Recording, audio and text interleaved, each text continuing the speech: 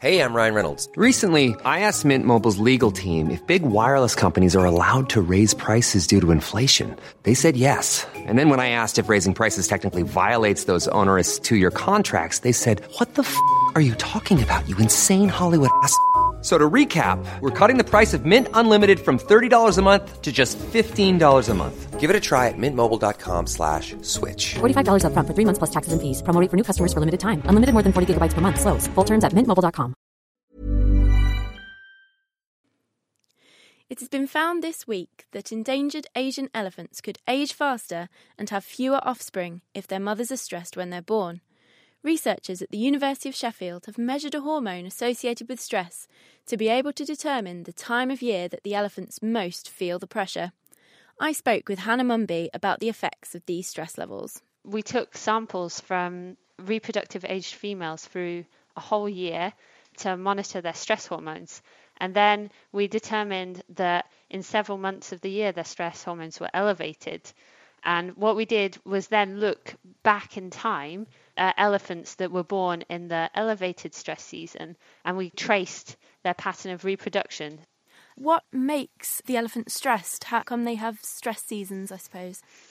Elephants, like a lot of animals, are subject to a lot of seasonal stresses. So if you think about things that we might encounter with the changes in the season, maybe food availability, changes in the climate, and also the elephants that I work with, they're working elephants, and they do most of their work in the monsoon season. So they've got that to contend with and a high humidity, and they're also contending with a high workload at that time of the year as well.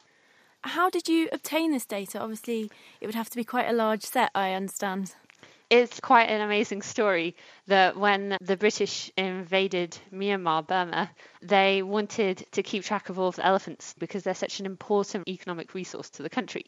And since the British were there, all the way through the British occupation and through independence to the present day, the elephants have been tracked very closely. So we have complete life history data on about 8,000 elephants and up to 5 generations, which for an animal so long lived is really amazing.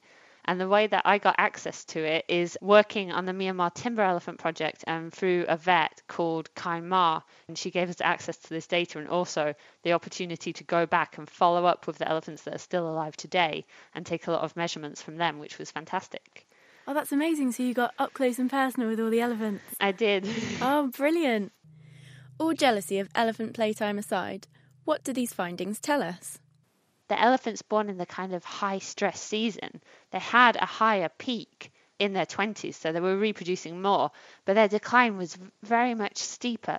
We didn't have any high stress season born elephants reproducing at the age of 50, whereas plenty of other ones were. So it kind of shows that in elephants, there's a lot of variation in this decline in fertility that happens with age. What Hannah means here is that the elephants born in the monsoon season are far less likely to produce offspring when they're older, compared to the elephants born during other seasons, almost like they become infertile earlier. But how does this relate to human reproduction? Elephants, in terms of reproductive aging, are really interesting to investigate in comparison to humans, because basically, at the start, everything looks very similar. In both humans and elephants, you have sexual maturity happening in the teen years, and then also a peak in fertility in the 20s, which is quite similar across humans and elephants. But what really diverges was their aging trajectories. And now in humans, where you hit this wall of menopause and no one reproduces after that, what elephants experience is more of a slow decline. And that's what I was quite interested in this population. What do you think is next for your research then? I think that a lot of this research has been focused on females, and that's not just in elephants, but in a lot of species. When we look at reproduction, we're focused on females. So the possibility of looking into male reproduction and male aging could be really interesting. Even when we're on a budget, we still deserve nice things. Quince is a place to scoop up stunning high-end goods for 50 to 80% less than similar brands. They have buttery soft cashmere sweaters starting at $50, luxurious Italian leather bags, and so much more. Plus, Quince only works with factories that use safe, ethical, and responsible manufacturing.